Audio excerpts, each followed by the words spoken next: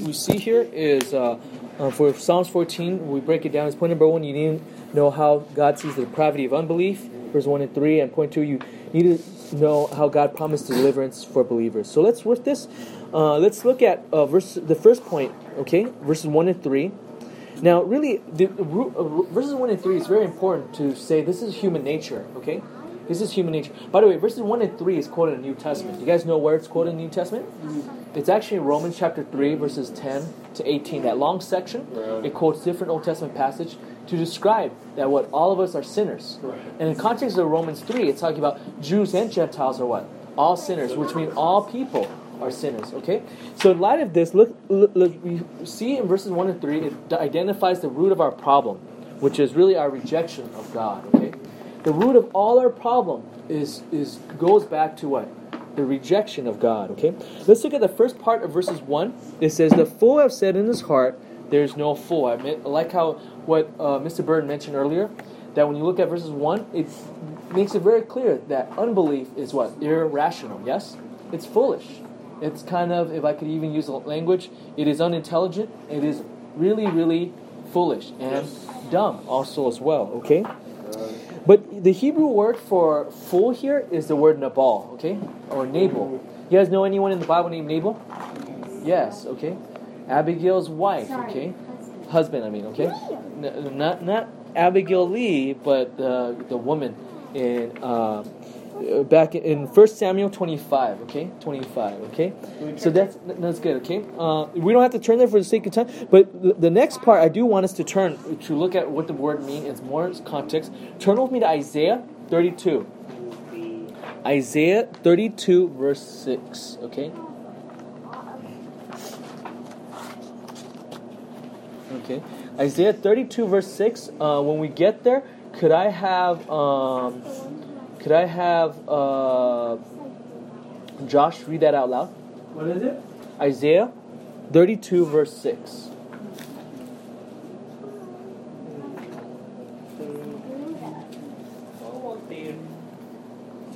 Isaiah 2? 32, verse 6. Isaiah 32:6. For a fool speaks nonsense, and his heart inclines toward wickedness. To practice ungodliness and to speak error against the Lord, to keep the hungry person unsatisfied, and to withhold drink from the thirsty. As horrible. Okay, we'll stop there, okay? So Isaiah 32, verse 6 uses the same word for fool that we saw in Psalm 14, verse 1. But here I think it's interesting, because when we hear the word fool, we often think someone that's probably not very good at taking tests, okay?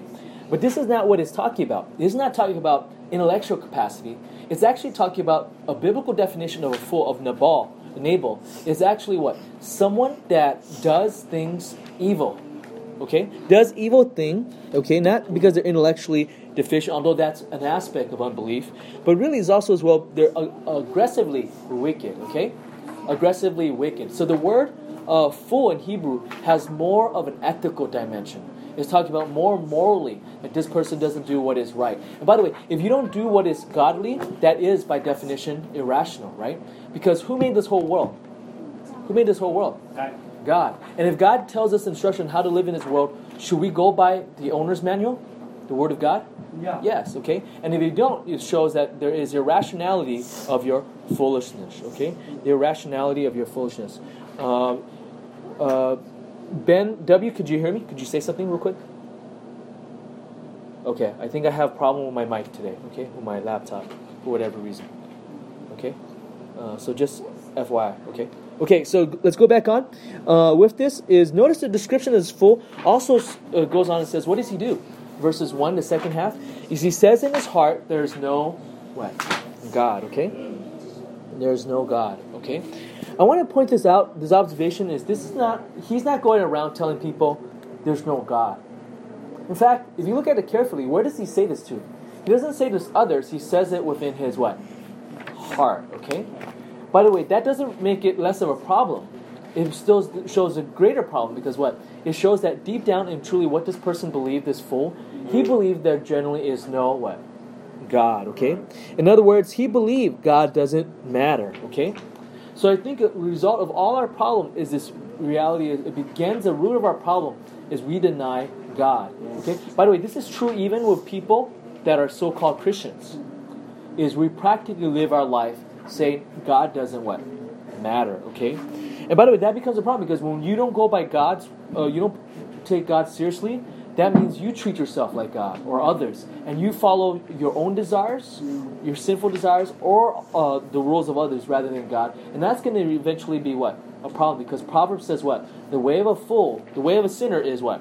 Is hard, okay? The way of a sinner is hard, okay? So let's go look at verses 2 and 3 also. Ultimately, you always have to follow what the God says, Yeah. And if you follow your way, then you're always going to be ending up short because... Yeah, we can share that for application later. Is that okay? Just so we can focus on this. Verses 2 and 3, the Lord looks down from heaven. So verses 2 goes further, describes the problem, okay? The Lord looks down from heaven upon the sons of men to see if there are any who understands, who seeks after God. They have all turned aside, okay? So when you look here in this passage, one of the things you see here is that what you see here is the Lord looking down means that God is what? Going to be assessing all of humanity, okay? He's going to be assessing all of humanity. And notice what happens, what happens here, okay? What he does here is when he looks down at all humanity, the verb looking down actually is the idea of scrutiny, okay? The Hebrew verb is a careful look. This is not just, a nonchalant looking glance, okay? But this is involved a scrutiny. You're looking, paying attention to what? To details, okay? Paying attention to details, okay? By the way, do we ever see in the Bible other passages where the Lord looked down? Yes. Could you guys think of any examples? Noah's flood in Genesis 6:5. Okay, he looked down. Okay, Genesis 6:5. Tower of Babel, do you remember? I think the most famous looking down. Which, by the way, there's a little bit of a play on words, right? They're trying to build a tower going up to heaven. And it's apparently, as try as it might, God has to look down, which is what? A way of dissing them, the narrator dissing their effort to try to reach towards heaven, right? So that also is Sodom and Gomorrah. Notice in all three instances of God looking down is their judgment. Yes, okay? So what does this mean? The Lord looking down from heaven means there's serious implication that God's not just only looking down, scrutinizing things, but He's also going to be judging of humanity's sinfulness, okay? Of humanity's sinfulness. Notice what is it God sees when He looks down is that no one seeks after who? God. Because all have turned aside, okay? I know sometimes when I evangelize, when I set up a table at PCC and stuff like that, or Caltech, UCLA, sometimes people say, hey, I don't believe God is real, because if God is real, why is it so hard to believe in Him? Why does He have to give so many complex arguments for God in order to say God exists? Okay, but let me ask you guys this question. Is that a legitimate objection towards Christianity? Say, oh, it's so hard. I would say no, okay? It's the same thing also as well. It's like when you go to math class in high school. Let's just say you took a math class in, I don't know, Algebra 2 or Geometry. Do you tell the professor, hey, I don't think algebra exists because I have to really think really, really hard in order to give you an answer? But why would it be made so hard anyways? Do you think that's an argument just because it's complex? Is that a good argument to dismiss something as true? No, okay, that makes no sense, okay? You say, I don't believe in college because it's so hard. Because it can't be true because it's so... That would also be irrational. Same thing also as well. When it comes to God, people doesn't seek God. That is why they say, oh, there's no God, okay? It's almost like you don't even try the effort of looking at a math problem to try to find the solution, and right away you say there's no answer, okay? Is that acceptable or not? The answer is not acceptable, okay? Now I know that's pretty tricky because today we live in a day of what? Alexa? Okay, we live in a day of what? Siri? Where people could go to Siri and say, hey, what's 5 times 5, right? And that kind of thing. And they're not trustworthy. Yeah. So, but we always realize, hey, just because, but by the way, not every answer is easily solved with that, okay? So let's go back on with this. This is the root of our problem, is unbelief. Say unbelief. Unbelief is the root of our problems. Okay? Now we're going to see the fruit of this. The fruit is depravity, okay? Look, you're going to see 4 description here of the fruit of our unbelief. The first fruit is described in verses 1, the second half. It says, they are corrupt. They have committed abominable deeds. Phil earlier asked a wonderful question. What does this mean? Really the point here is to say, because we choose not to believe in God, we produce great sin. Notice it says, by the way, it says they. Notice how it began at first. It says a full or the full, which is what? How many people? Singular, one, right? But now it says they. So I think I'm bringing it up is to say is this. It's not just happen to be saying, oh, some individual fool might happen to be foolish, but when they say there's no God. But now it goes on to say, categorically, as a class, all of those who choose to have unbelief, notice the description. They are corrupt. They, that is plural, have committed abominable deeds, indicating they're doing things that they should not. Okay. By the way, that's the sinfulness of man, right? I still remember one of the conversations I had with Jen. One of the first time I met with him, we started Bible study before he came to our church. He said to me, and I thought it was really profound. He says, "Did you notice we are so sinful? When we do something bad, we never stop there. Then we want to do something else more worse, and then we want to stop and look at how sinful we are, right? And look at the wonders of our sin." And I remember Jim made a really profound point. I know it was kind of funny. He said, look at how people would go use number 2 in the toilet bowl, right? And they would kind of stop and look at it, right? And I remember thinking, that was actually really profound. I know it's kind of gross, it's kind of funny, but it's true. People are so sinful, we kind of look at what it is and we glory in that. The sinful things, the shameful things, the thing that ought not to be, the things we ought not to look at, and we look at it, and we celebrate it also as well. And one of the time I guess my brother was being sued, and I told you that I was worried that everything not going on, and look at what God did. Yeah. Okay. Let's focus back on the text. Okay. Yeah. Yeah. Could we'll share later. Yeah. We'll share. Is that okay? Just so we can stick because of time. Is that okay? But later you can share application. Okay. We do want you to share, but with application. Okay. So here we see they commit abominable deeds. Okay. Look at the second application description. There's no one who does good. You guys see that in verses 1? So how many people does good? No one. None. Okay. No one. Okay. There's no exception. Yeah, no one who does good. There's no exception, okay? So he's not exaggerating here when he says they're corrupt. He makes it clear, David is writing this, saying everyone is, no one is good. Not even uno, okay? Verses 3, if you look at verses 3 in the middle, there's a third description. Together they have become corrupt. Remember we saw corrupt mentioned earlier in verses 1? It's mentioned again twice. If it repeats, do you think that's important? Yes, okay. If your mom repeats to you again and again, take out the trash, do you think that's important? That means you probably didn't take out the trash, and that's why it's important to repeat it. Same thing, they are corrupted, okay? By the way, it adds details now, verses 3. It's not just say individually they're corrupted, even together. You say, let's get together, maybe we could do something good. Notice it says together. With them united, what happens? Is there less corruption? No. They are still corrupt, okay? Okay? They're still corrupt, okay? Let's look at description number 4. Third line, towards the end of verses 3, it says, there's no one who does good, not even what? One, okay? So it repeats this again. Remember, verses 1, it says, there's no one who does good. Now it's repeating again, there's no one who does good, huh? Yeah, go ahead. Please rush, okay? There's no one who does good, and then it says, clarified, not even one, okay? There's no exception, no one before God is really good. Okay? So as application from point number 1 that we see today is, do you see your own sinfulness? Right? By the way, our prayer life, the number one thing we should always go to God to pray for, I think, is confessing our sins. Okay? We can't just go to God and ask Him like a genie in a bottle, ask for blessing, if we don't first confess our sin. If we don't ask for the greatest forgiveness of all, blessing of all, which is our sin to be forgiven. Okay? Our sins to be forgiven, and us to be washed. And God does want to bless us. But first, the prerequisite, the first step, the greatest blessing of all is to be forgiven of our sin. But do you see your sinfulness? Okay? One of the good things I like about having evening prayer, evening devotion, is every day you will sin. But every day, at the end of the day, I go to God and confess my what? Sin. Okay? And when I confess my sin, Josh, thank you so much for opening it. Then you experience the peace of God and you sleep like a baby. Okay? And by the way, when you see your own sinfulness, you need to realize practically there's unbelief, right? Practically behind every sin is unbelief, okay? But let's just say someone decide for the moment not to be faithful to his wife. Practically at that moment he says, I believe my wife will not know. And secondly, also God, I'm going to pretend He is not all-knowing, okay? Or let's just say someone cheat on a school exam. At that moment, he says, oh, the teacher will not see, and I'm going to act as if God does not see. Okay? But that is practical unbelief. Okay? So the way we fight corruption, by the way, the verses we've seen in verses 1 and 3 of Psalm 14, Caleb just came in, we're looking at Psalm 14. We saw the word corrupt mentioned twice in verses 1 and 3. But how do we avoid being corrupted spiritually? Is we need to be what? Transformed.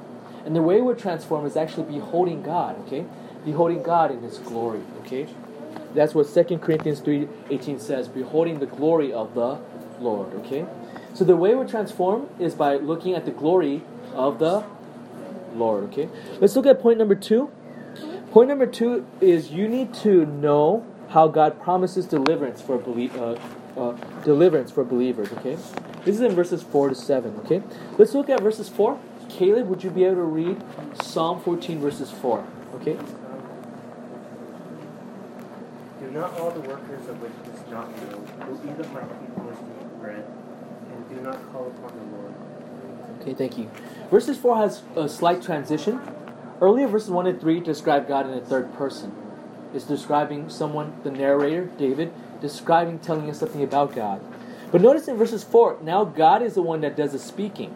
God is speaking in the first person, where He says, where God looks at humanity, all the sinfulness we saw in verses 1 and 3, but now God is asking a question of bewilderment, okay? It says, do not all the workers of wickedness not know, okay? What does He say they do not know? He's saying, hey, how could they go and oppress and persecute God's people, okay? If you're looking at verses 4, notice God calls His people what? My people, okay? My people. Yeah, my people, okay? And by the way, this is amazing because earlier we saw all of us are sinners, right? Verses 1 and 3. No one does good, not even one. So we're all sinners, therefore we're enemies of God. By the way, the fact that now in verses 4 says there's my people shows very clearly, not is our works that makes us godly, His people, but it's surely because presupposes surely is merely by His grace, okay? Listen, say this after me, okay? We are His people. We are His people. By His grace. By His grace. Okay? So if you are one of God's people, it's by His grace. Not because you've done enough good things to earn this, okay? So now God says, hey, He states His truth. If people are persecuting God's people, and God is saying, I cannot believe there are people out there that's going to hurt God's people. And He expresses a surprise here that the audacity of the wicked would go against God and God's people. By the way, this surprise here I think should comfort us. That God does not like it when God's people is persecuted by unbelievers, okay? So, God noticed how casually God's people attack God's people. He says, hey, they're eating my people up like people eat what? Bread, okay? Bread is like rice in the Mediterranean culture. Like earlier, Ben Chung was eating pita bread, or Noel was eating pita bread, right? Back then that was the staple. That's like rice of that culture, okay? And He's saying, hey, these guys are eating rice. Like they're trying to eat God's people like they're eating rice on a normal day, or eating bread on a normal day. And you know what? That ought not to be, okay? That ought not to be, okay? So, and God is expressing bewilderment and saying, hey, this is not supposed to be the case. So, by the way, this should give us comfort, okay? That when God is expressing anger and also empathy for His people, this should comfort us greatly, okay?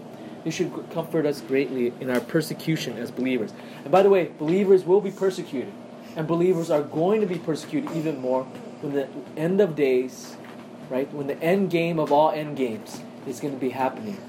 We will be persecuted more, and this will be comforted. By the way, even right now, sermon audio is being downloaded of our church in a country that's persecuted, okay? And people are listening. And I hope even hearing this, beyond just us Americans here in the West, is I hope this comforts them to say, God knows and He cares. He has empathy, and He expresses frustration and bewilderment that people will go against His own people. That should comfort us. But now we also see, not only comforted that God turns with His attention, we're going to see God description of His deliverance for believers, okay? Look with me in verses 5. Verses 5 describes God is with His people even now, okay? Verses 5, could I have some volunteer read out loud verses 5? There they are in great dread, for God is with the righteous generation. Yeah, thank you so much. Okay. Verses 5, notice it says God is with the righteous generation, okay?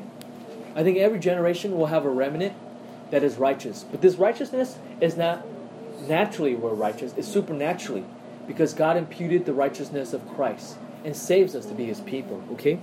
But here with this, God literally in the Hebrew it says is not God is with, it's literally God is in the generation of the righteous. By the way, God is in the believers. Is that true or not? New Testament, this is the Old Testament, you might say, oh, I don't know if this is really what the Hebrews mean. Later in the New Testament, it's going to be impacted, explained even more. When you believe in Christ, you are in Christ. We have union with Christ. Remember Christ gave the analogy in John 15, the branch and the what? Vine. Okay, yes, okay. We are grafted in, okay? So, and by the way, who lives in us also as well? God the, which member of the Trinity? The Father, but is there a passage that says directly? No, it says that it's through the Son, because the Father is in the Son. And if you believe in the Son, you have the Son. And the Son already has the Father. And who else? Which other member of the Trinity that lives in us, convicts us of sin? Holy Spirit. Good, very good, okay? So God is in us, okay? God is in us. You can't get any closer than that. You can't get any closer than that, than someone being inside of you, okay? Than someone being inside of you. And God is inside of us, just as we are inside God the Son, okay? In a spiritual realm, okay? That's incredible. This should give us what? Give grace. This should give us great encouragement that when people oppose us, even when we are fighting our sin, God is helping us, guiding us, convicting us, shaping us, and even protecting us, and even comforting us with His presence, okay? By the way, we need to know this. By the way, sometimes we don't think these verses, we don't have great application because we forget we're in a spiritual war. We're in a spiritual war, okay? And we go ahead and sin, we suffer the consequences and all of this. But when you live for God, there will be people that oppose you. There is a spiritual war, but God says, I am what? With you. In fact, this verse says, God says He is in the righteous generation. Let's look at verse 6. Could someone now read me verse 6 out loud? Someone read verse 6 out loud. It would put to shame the counsel of the afflicted, but the Lord is His refuge. Oh, that salvation. Okay, so notice in verses 6, it shows very clearly that we are what? We are also, verses 6, God is our refuge, okay? God is our refuge, okay? So He comforts us, and in times of trouble, He is our shelter from harm, okay? And in verse 7, which is the main point I really emphasize, none of this is possible if we're not saved. So verses 7 gives us the greatest deliverance, stated very clearly and explicitly. God provides salvation. Okay? Say God. God provides salvation. Okay? It says, oh, that the salvation of Israel come out of Zion. What a beautiful truth. Remember earlier we saw that everyone is sinful? So I think we must never forget, because some commentators I read was pointing out things, this is maybe talking about more physical deliverance than spiritual. But I think that ought not to be. Because remember, it began a very strong moralistic term, that all of us are sinners. No one is righteous, not even one. And in essence, this is driven by our root problem is unbelief. Okay? Is unbelief. And now there's a people? How could that be possible? That's possible because there's salvation that comes from where? Out of Zion, or Israel. And Zion is what? The hills of Jerusalem. Okay? Did that get fulfilled literally? Yes. Where is Calvary? Where did Christ die on? In the hills of Calvary, yes? He died in Jerusalem, or outside the gates of Jerusalem. And He died and provided salvation. And where is that physical location when must it take place? It must come from Israel, yes. But also, what part of Israel? Israel is a big country. Specifically from Zion. Okay? I would actually say this is prophecy that was predicted and was fulfilled. There's other prophecies elsewhere, even more explicit than this. But this was fulfilled, that our deliverance would come from where? Zion. Specifically to Christ dying for our sins.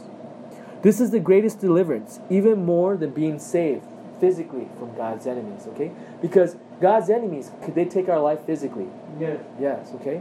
Could Christians be killed? Yes. But yet, even though Jesus says what?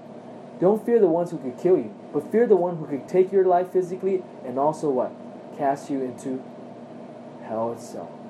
And yet this same God who we should fear is also the one that provided salvation and Zion itself for us. So as application, what does it mean if you realize God saved you? First application is what? We need to rejoice in the God of our salvation. Okay? We need to rejoice in God of our salvation. Have you rejoiced, as verse 7 says, concerning the salvation of God? Let me ask you guys this question. When was the last time, without being at church, in your own personal life, you actually went to God and say, thank you, God, for salvation? Anyone want to answer that? Has it been a while? Yeah. Like beyond just like when you pray for meal, dear God, thank you for this food and thank you for salvation. But like generally, heartfelt rejoice. Like your emotions actually went up. Like if you have a Fitbit, your heartbeat actually goes up a little bit from worshiping and saying, God, you're so awesome, right? Okay? When was the last time you did that? By the way, I think the more you think about the joy of your salvation, the more you have joy despite your circumstance. You realize you could have joy despite your circumstance? We often think we could only have joy from our circumstance. But if that's the case, guess what? Our circumstance always what? Changes. But you could have contentment and joy and hopefully not be dying earlier from stress and heart attack.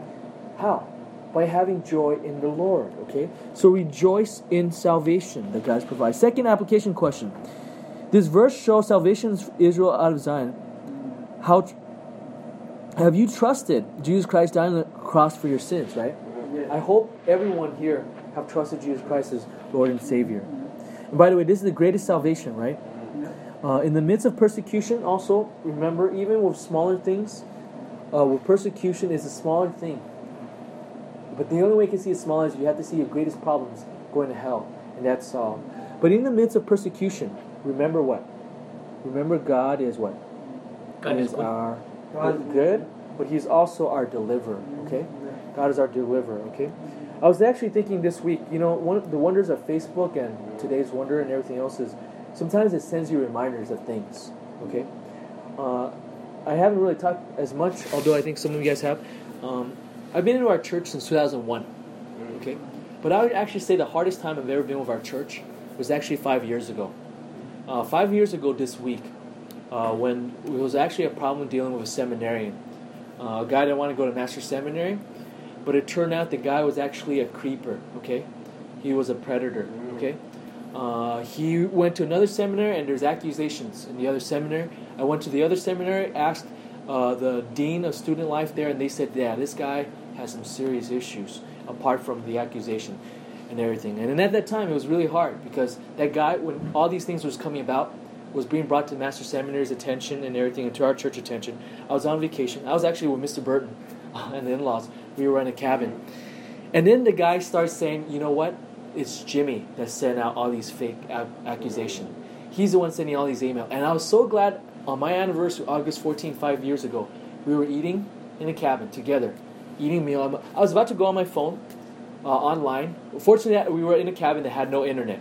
And I was about to go online, just to Zoom through Facebook. And my wife says, really? It's our anniversary. Could you not just eat for the first time without thing? I said, yeah, you're right.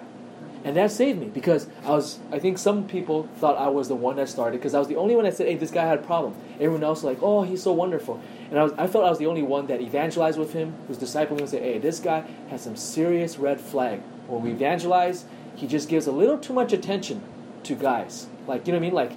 Like guys look at girls walking by, but this guy just a little bit too strange, okay, in looking at other guys. And eventually, there was the worst time. I actually thought, wow, I'm going to be quitting, okay? I want to quit. But I think God taught me a lot about forgiveness during that time. I also believe at the time God taught me, hey, you have to do things the right way. You must turn the other cheek. Even if other people did not know the full tale and say, hey, how come you're so legalistic, won't let this guy recommendation seminar, even though no one knew the story, and then I still would not share anything. I realized God vindicated. Because exactly 2 years later, on the same date of my anniversary, now we found indisputable evidence that this guy actually had a double life, okay? This guy had a double life. And as soon as that was discovered, even our church was still saying, let's be gracious.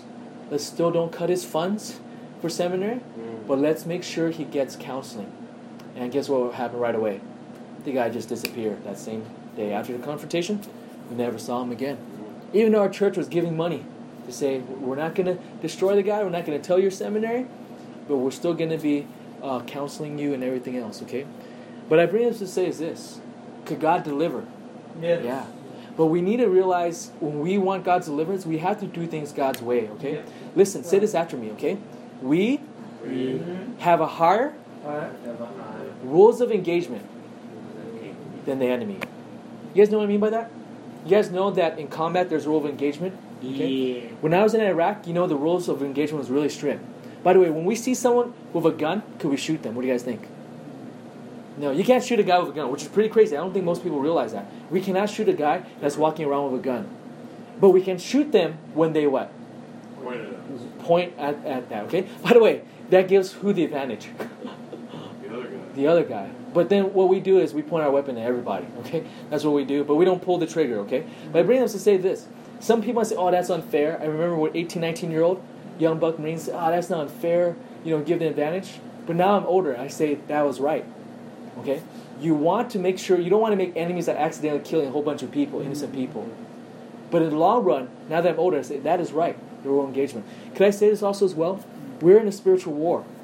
But the spiritual rule of engagement we have against those who is the enemy of his people and with non-believers is we have to have a spiritual warfare of loving even our enemies, okay? Even loving our enemies. But the way we can still love our enemy, the motivation we could have is God delivered us. And we also want the deliverance of non-believers, God's enemies, to switch side, to be regenerate, to be born again, to be truly born again and be believers, so that it's all for the glory of God, in Him delivering not just us, but perhaps one day some of the elect that are God's enemy would also be saved as well.